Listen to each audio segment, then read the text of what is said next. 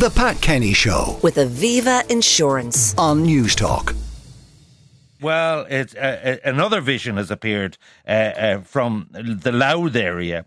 John Fardy, a presenter of that legendary programme, or that's what it says in the script here, anyway, of Screen Time, 6 o'clock on a Saturday night, where everything from Hollywood to the latest in movies and releases and TV stuff is all there. It is great pleasure to see you, John. Ivan Yates says I live and breathe. I mean, I had to listen to that guff about weddings in Cheltenham. I've been here since 11:30. All right. Now, what topic have you picked for this slot? I went deep this week. So me and Pat, who you're sitting in for, he's a great broadcaster, incidentally. And it's just become very apparent he's this a week. Professional. What a I'm great a bullock broadcaster he is. Okay, yeah, but we do a slot every 2 weeks called Boxed, where I bring him a TV show from a streaming site or a terrestrial TV that I think he should watch, and listeners, of course. Now, I used to talk to you about TV many, many times, and no matter what I said to you, you'd always go at the end, is it a documentary? So I purposely picked the documentary this week because you're a big fan of them, and I've chosen a documentary that I think might be the best documentary in the last 5 or 10 years. It is called OJ Made in America. Now, you are aware of a man called OJ Simpson who did not go to prison, although he was civilly served for the murder of 2 people, Nicole Brown and Ron Goldman. And her partner. Yeah. And this is a 5-parter that's 8 hours long. And I sat down to watch this 5 years ago, and I thought, I know this story. 5-parter. So each episode is more than an hour long. Yeah, it's an hour and a half. Stay with me for a second. I can see your head out the door. 12 o'clock is coming. The bottle of wine is threatening. Well, I can see that. Hold off till 12 at least, though. But I had the same feeling. And I sat down, and I know a lot about the OJ thing because I remember I was in America that summer on a J1 visa, so I was fascinated by it. This is the greatest piece of storytelling ever because it is about OJ, but it is about the America that gave rise to him. It is about spousal abuse. It is about celebrity. It is about sporting heroes in America and what they, in a sense, get away with. It's also a pertinent look at the fact that O.J. Simpson did not consider himself black in a lot of ways, and that that was a conscious decision on his part, that he was just O.J. And there are moments in this documentary where you go, I can't believe this. So can I bring you a little clip of it?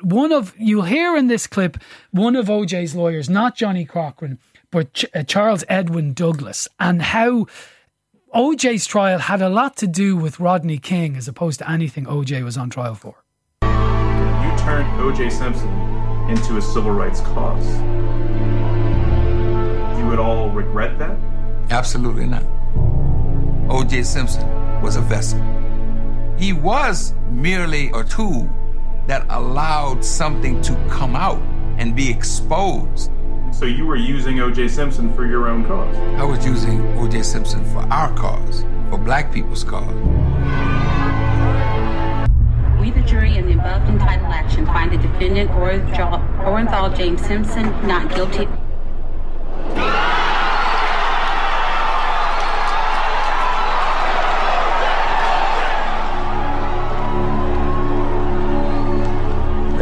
There was joy. You could hear it in the barbershop or the beauty salon or in the classroom at the school or on the streets. Okay, John, just tell me, leaving aside the murder rap and all of that, the court trial, what was the original appeal? He never won a Super Bowl. He played for the Buffalo Bills. What was it about him? Like, you've characters like George Best and so on. Is he in that vein? Like, what brought him to public attention? You see, it was actually in college football, and he played for USC. And the footage that they have in this is his running ability was incredible. So I don't know about you, I've tried many times, but I do find American football quite boring. But watching the clips of him, it was almost like he was playing GIA or something, because he was a wide receiver, so he got lots of touchdowns, did he? Oh, a huge amount, and he could run and run and run and run. So he wasn't huge when he went professional, but in college football he was huge. And then that run OJ has this horrible afterlife in this documentary because he became a representative of Hertz car hire. And there's this famous ad in America of him running through the airport to pick up his thing going, I need my Hertz car. And people are shouting, run, OJ, run, go, OJ, go, OJ. And then fast forward to 95 and he's running down in a white Bronco. It is spine-tingling, some of the stuff in this. What it also has, if I have time for one more clip, is the jury. They talk to jurors who voted to acquit him, and they talk to those jurors 10, 25 years later, and they say some scary stuff. 267 days. That's all in the trial. 1,105 pieces of evidence. 45,000 pages of trial transcript from 133 witnesses. How the hell did you deliberate for 3.5 hours? How many days was it again? 267 days. 266 nights. Wasn't able to talk to other jurors, wasn't able to talk to family. Nobody but me and my thoughts. Do you think that they're members of the jury that voted to acquit OJ because of Rodney King? Yes. You do? Yes. Does the documentary series facilitate or agree with the public perception that he evaded justice? Oh, yeah. Yeah. I mean, it seems... It says they're as guilty as hell. Is that? Pretty much. And there are one or two equally spine-tingling moments when he talks, the director, a man called Ezra Eldman, where he talks to former friends of his, and there's one moment in particular where this friend has an epiphany, and it's amazing. I'm telling you and your good lady wife, and we know all, But there's a problem here. We should watch this. There's a problem here.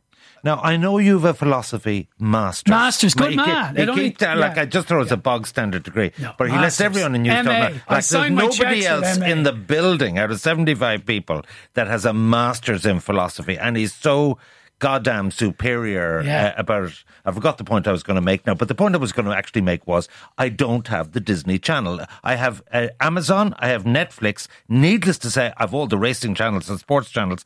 Would I have to be on Disney to watch this? As things currently stand, yes. But I mean, you've got the cake. I'm sure you can. Oh, you get a dodgy box? No. You could get a subscription. I don't know what a dodgy box is. Is that the time? You wanted to ask me what was on screen time this week. And the podcast will be up from lunchtime. I'm drooling at the mouth waiting for what is it this week? I know. Well, there's a great documentary about Wham that's out this week, which I also think you would enjoy. And I talked to the director of that, Chris Smith, fascinating guy, all about Wham and George Michael and just how big they were in the 80s. Right.